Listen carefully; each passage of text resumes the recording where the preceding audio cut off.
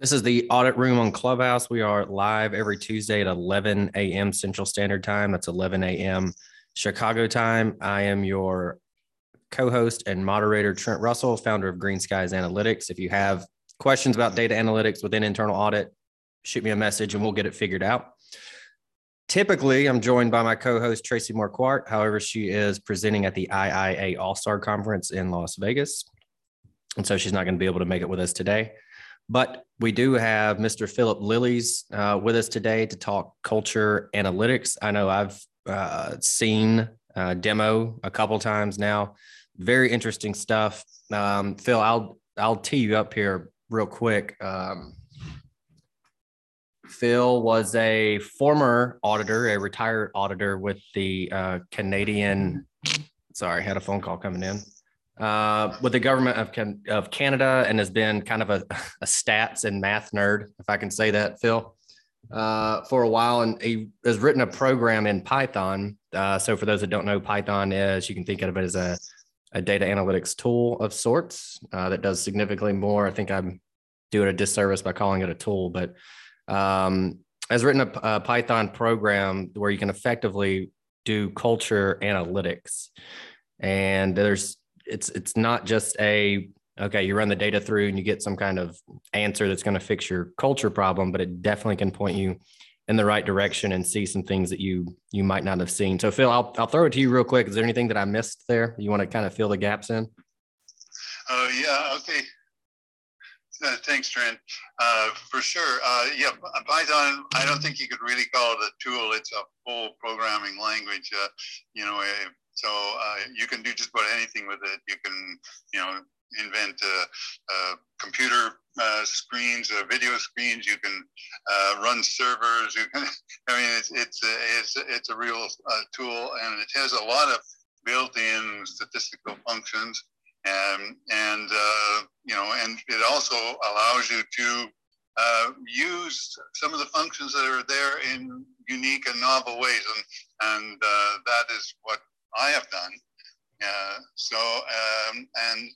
Because of my background in statistics, mathematics, and auditing and whatnot, I've been able to take advantage of Python in that way. And Python is a great program for anyone who wants to start learning programming. And I think the next generation of auditors are definitely going to have to get into that realm, and because you can literally jump right into it from day one. There's lots of information online, and you'll quickly be able to come up with some applications, even if it's just reading Excel files and getting them into some format that's easier to analyze.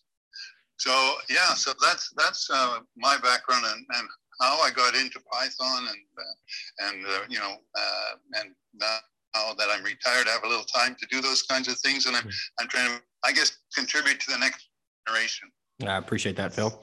Let's get to the topic at hand then. Why is cultural audit so important, and how is it used within a culture audit? Well, yeah, that's a good place to start for sure. And many organizations just never perform cultural audits, but it is a new thing that I've noticed that even in the IIA journals over the past couple of years. They've been featuring maybe every other month an article on cultural auditing. So it is coming into its own. But in the past, basically cultural audits didn't seem necessary unless there were some external conditions that might lead to some indication that the culture wasn't up to it. If you think right now, for example, there has been this pandemic has created really different external conditions with the people now have the taste of working remotely, and they've had a chance to think about, do I really want to be doing this for the rest of my life?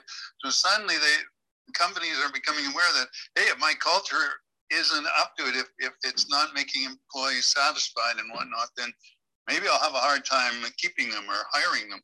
So in that sense, in cultural auditing, maybe it's coming into its own for that very reason. Of course, in the past, sometimes culture might just be obviously dysfunctional, and then there'd be a cultural audit. But generally speaking, what has been done in the past is we get these overall analysis. Of course, when you do a public service, or we in Canada do a public service employee survey every year. If you do an employee survey like that every year, you'll get an overall result back, and you'll look at it and you go, well, it looks like most of our goals are being met. There's a few trends in the wrong direction here. We'll try and tweak those, and we'll talk to our employees a bit, let them know we're doing something, and then we'll carry on. And now it's important, of course, to get that overall analysis. I'm not degrading it. It's, if you're running a business, you have to know how it's working. But the real interesting portions are what you really need to be looking at if you want to reach that next level of achievement, is to find out where the variations are in if you have, for example, we can take an example of a factory. You've got maybe two assembly lines. You're making automobiles, and the two assembly lines are slightly different, and one of them is churning out cars a little more quickly than the other. Well, you can say, well, okay, that's two different lines. What do you want? But that's not the way you move to the next level. You look at what's going on inside those two lines, and you understand why one line is going slower than the other. Maybe it's something you can borrow from one or the other, or change something to make them both more efficient.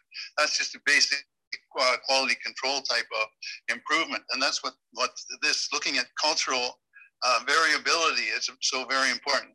So, of course, now culture, again, is the ultimate soft control. And, soft controls are proactive. You set it up and you hope it's running, but you want to make sure it's running. You don't want to wait until something breaks down and you say, oh my gosh, that's soft control. I guess it's not really working. We've got a real problem with our culture.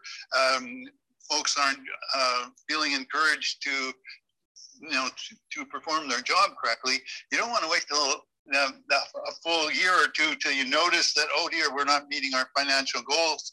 And instead, you want to have a proactive approach and find out why employees are not satisfied and not engaged before it becomes a really big issue. So that's why I hope I'm staying on topic here. That's why cultural auditing, I would say, was important and coming into its own as well. No, I think that's perfect. I think a question I would have when I think about culture, it's very abstract. And so I'm curious what the kind of the output of the program is. So we have these survey results, these employee satisfaction survey results, if I can say it like that and maybe keep it at a basic level. We take those results, we pump them through the program that you've built. And then what's the output? Yeah, well, in fact, my program bases its output on themes. So a theme would be something like, okay, is discrimination, employee engagement, is it an ethical workplace? These would be the kind of themes, and a well-designed program would have those themes built into it, or a well-designed survey, I should say, we would have those themes built into it. So my program actually takes those themes and ranks them by opportunities for improvement. That's what my program looks for. It looks for opportunities for improvement. So it's not just giving you a score here, it's actually giving you, okay, this is an area you should be looking at. Maybe there's an opportunity for improvement here. So it will actually list the questions in a theme that indicate opportunities for improvement. If it looks like career development is a problem, that you might have a question in there about training. Well, it'll highlight that question has come up as employees are not happy with the training they're getting, and you'll be able to see then that there's an opportunity for improvement there. But it not only does it find these opportunities for improvement, it also does a second pass where it'll look in the theme. Okay, let's suppose this is career training is a problem. The question on career training is coming in with some dissatisfied groups, and then I do another pass. My program actually does another pass where it finds associations between that question about career training and the other areas or the other questions that an employee might be dissatisfied with. For example, it might be in Canada, we have this problem, everything has to be bilingual. So career training might be a problem because the employee is French speaking and the training's only available in English. So we have a language question in all of our surveys that would highlight that. And then you go, oh, I see where we've got to find a way to get that training available in French. So there's not only finding the problem area within the team, but also suggesting what are the causes and, of course, also the consequences. You know, the employee's not trained, therefore they can't do their job properly, and that would come out as a consequence question.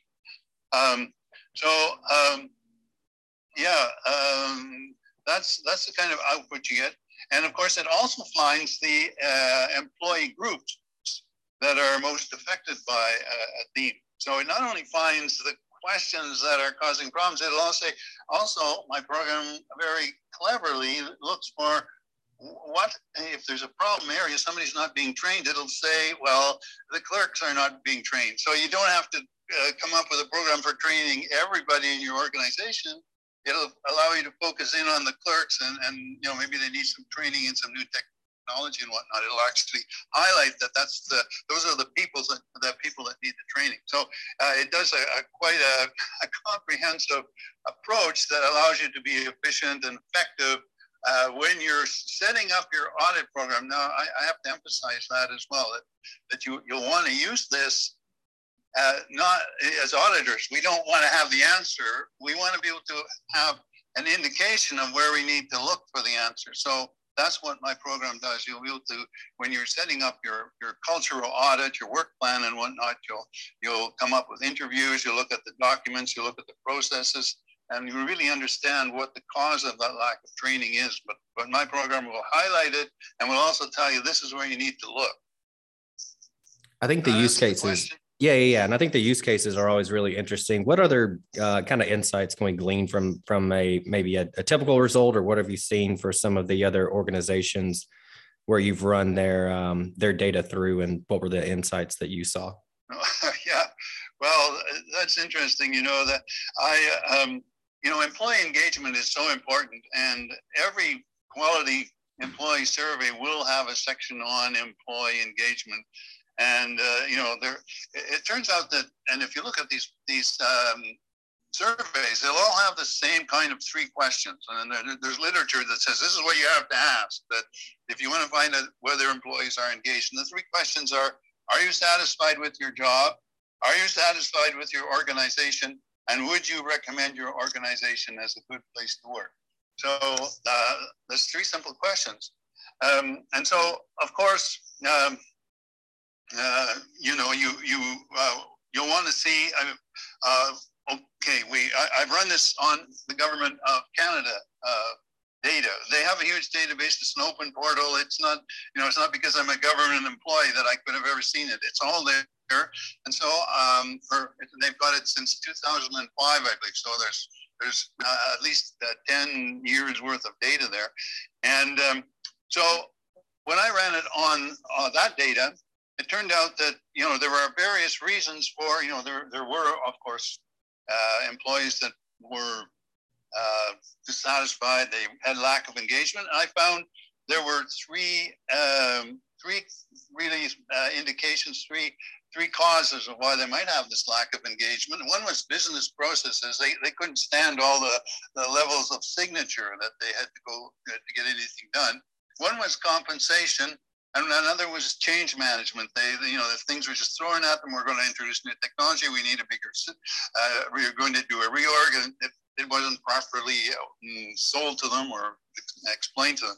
So when you look at the overall Government of Canada, you find that and these wouldn't all affect the same group. Remember, some groups would be complaining, groups, I would say agencies, because we're talking about the whole of government. So some agencies were having more problem with business processes, some were having more problem with compensation, some with change management. So again, you can now go and say, oh, we don't have to fix business process for the entire government. We just have to go to these agencies that are having this problem that's affecting their engagement of employees.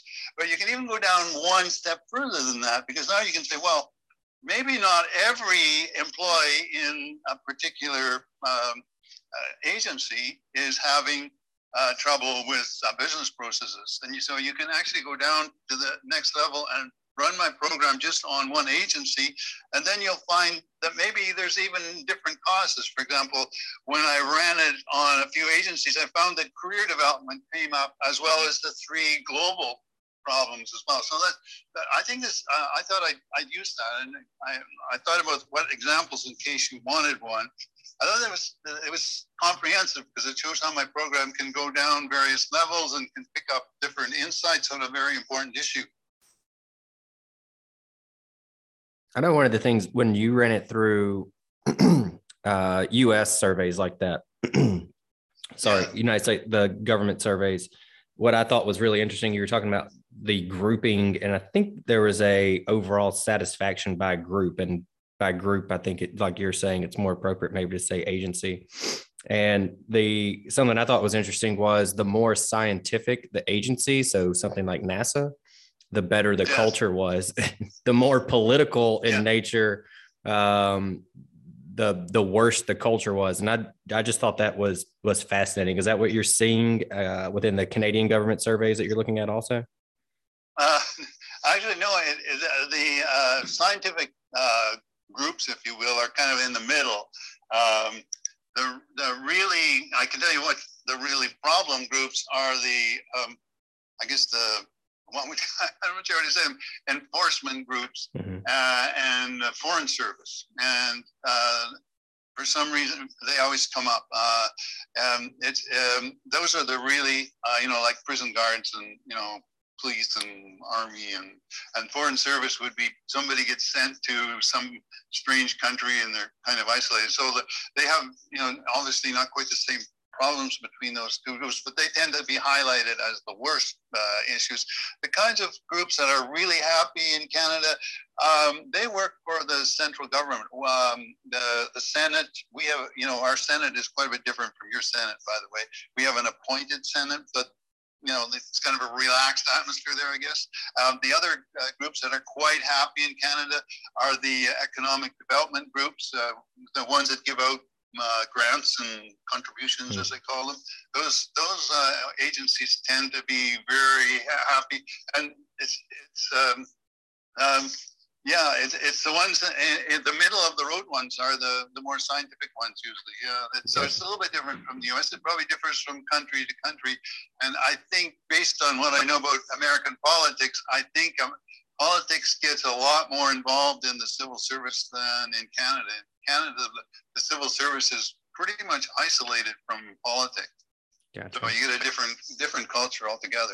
Yeah, I think if nothing else, those results would be interesting within an organization of this group has a good culture versus this one that doesn't, and almost seeing, is it based on the type of work that's being done, or is it maybe a poor management hire or something to that effect? So I don't know. There's a ton of cool stuff, Phil, that you're doing. Or external conditions can have, that's what we're talking about between US and Canada. I think the way the civil service is structured. Right. So what about the survey itself? I know a lot of times I think people can look at data analytics and go, okay, I'll just get my data. There's this program, I'll pump it through, or an algorithm, I'll pump it through and everything will be great on the other end. But it's that kind of cleaning of the data on the front end and the typical garbage in, garbage out quote that would be used there. So what would we need in terms of the data being fed in from those survey results? What would that need to look like? What should we consider? Things of that nature. Well, the interesting thing is that my program is pretty, you mentioned that garbage in, garbage out. So my program is ready for that, if you will. I know that for real statistical functions, if somebody doesn't answer a question, it really throws it off, because now you can't correlate two averages the same, so it doesn't work. The trends don't work. So, but my program, because it's not a rigorous statistical function, it's a Gini function, and it looks at the aggregate averages instead of for the groups, the aggregate average for a group, rather than looking at individual values. it's much more robust than that. And I've built in filters that can accommodate, if somebody doesn't answer, it doesn't matter. It still gets the average for the group.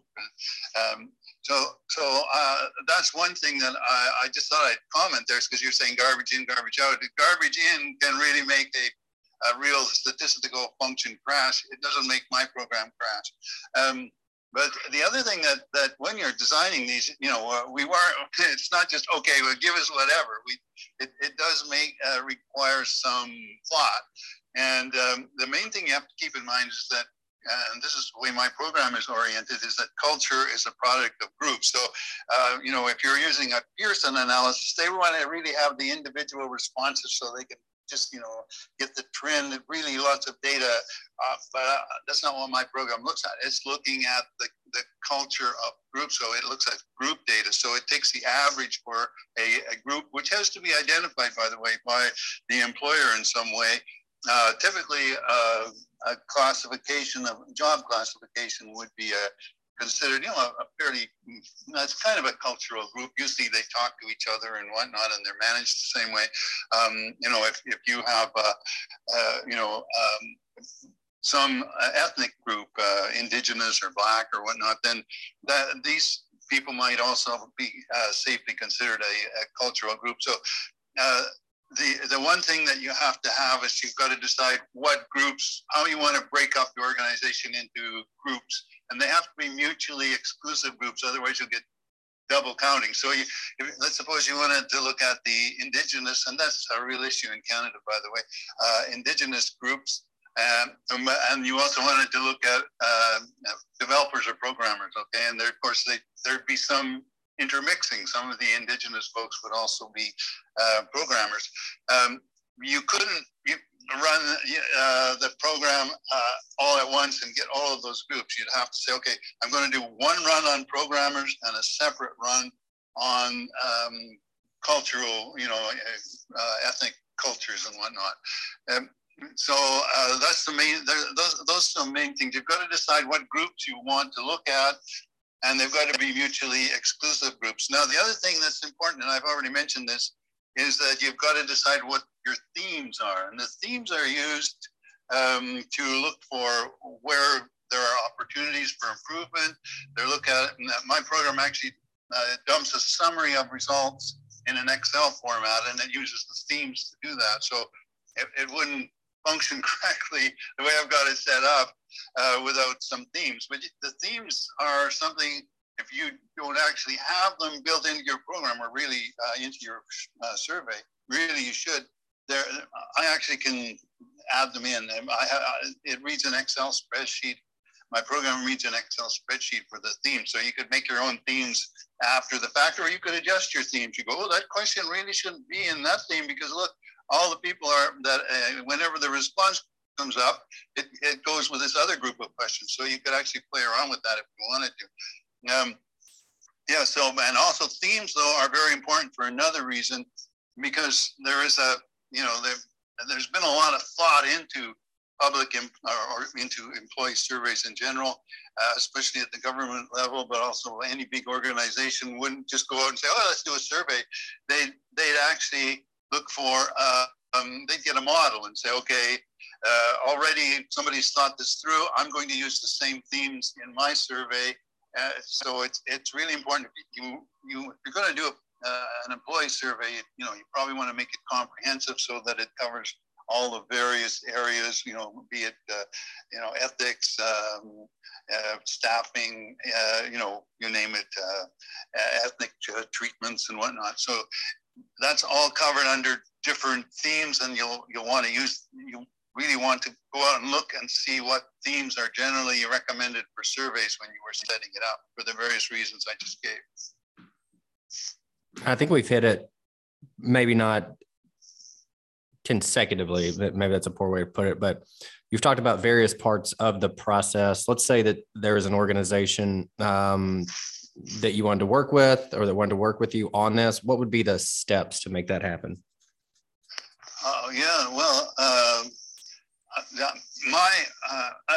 input would be at the front end. So first of all, what I would want to do is talk to them and say, of course, we've just talked about cultural groups. And say, well, how do you divide up your employees? And the first thing is this would, we do need a fair number of employees, probably at least about 500, just so we have reasonably sized groups.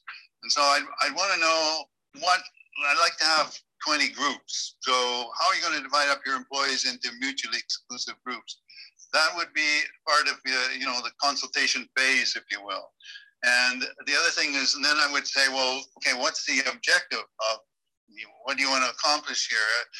Of course, I'm thinking in terms of auditing always, but it might be just human resources going, well, we're having trouble with our design.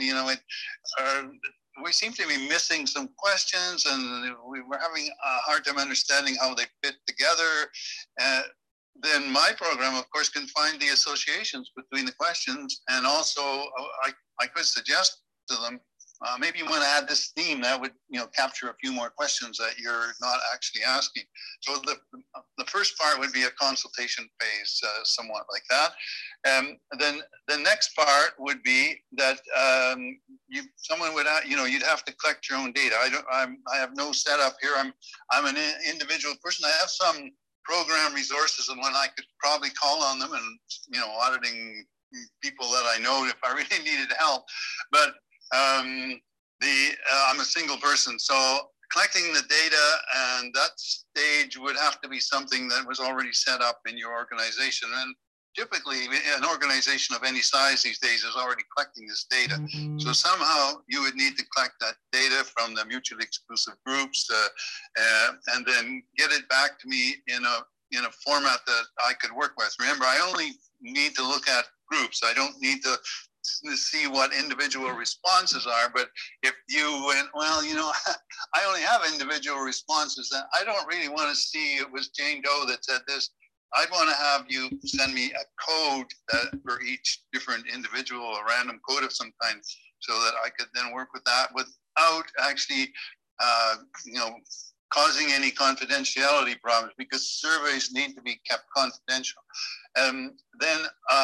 So after that, when I got the data, then I would run this, and meanwhile, you would be starting to think about, and I'm thinking in terms of, okay, we're going to do an audit here.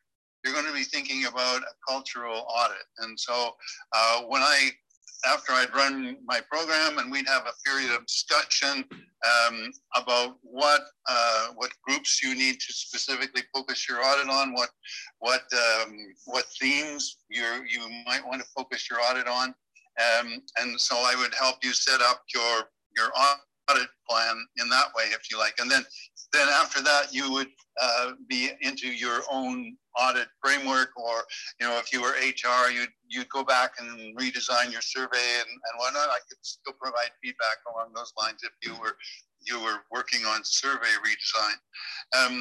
So that's kind of how I envisage working with someone who wanted help with their audit or cultural audit, or with their survey design. I'm so far I'm in the research phase still, and I've been publishing a lot of articles about what I can do and whatnot, and I'm quite open to just working with somebody just to refine this and make it work a little better. I mean, I'm not necessarily making a huge income, at least not initially anyway. Although I'm working, actually, I've been consulting with some programmers about how we could make this more readily available, sort of a push button way of implementing some of the stuff I just talked about. It's not easy though. It seems at this stage there's a lot of human intervention needed. Yeah, it's very fascinating and definitely innovative within internal audit, and then really HR or within an organization in general. It's a very innovative approach. So I know, Phil, people can find you on LinkedIn, and I'll add a link to your profile in the show notes. Where else can they learn a little bit more then?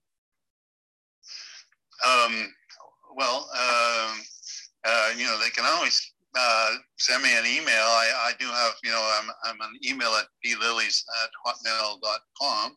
I will also be careful.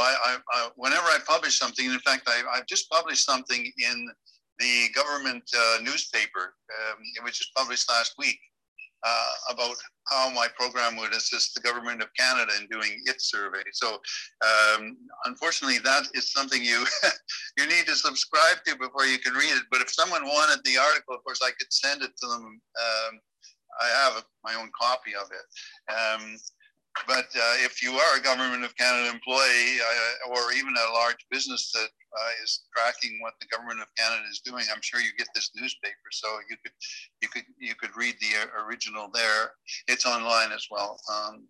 So those are about the ways. I mean, I'm also on Medium, so I published a few articles on Medium as well. So. Those are kind of the ways you can look for me. I mean, if you go Google, you'll probably find me. I've been, I've had an online presence for many years. Yeah, I think the articles on Medium are fantastic. So we'll definitely link those as well as your LinkedIn profile. Phil, thank you very much for coming on. I don't think there's a better expert in the world, maybe even on this topic. So really, really appreciate your time. Thanks for the flattering comment there. And it's been fun.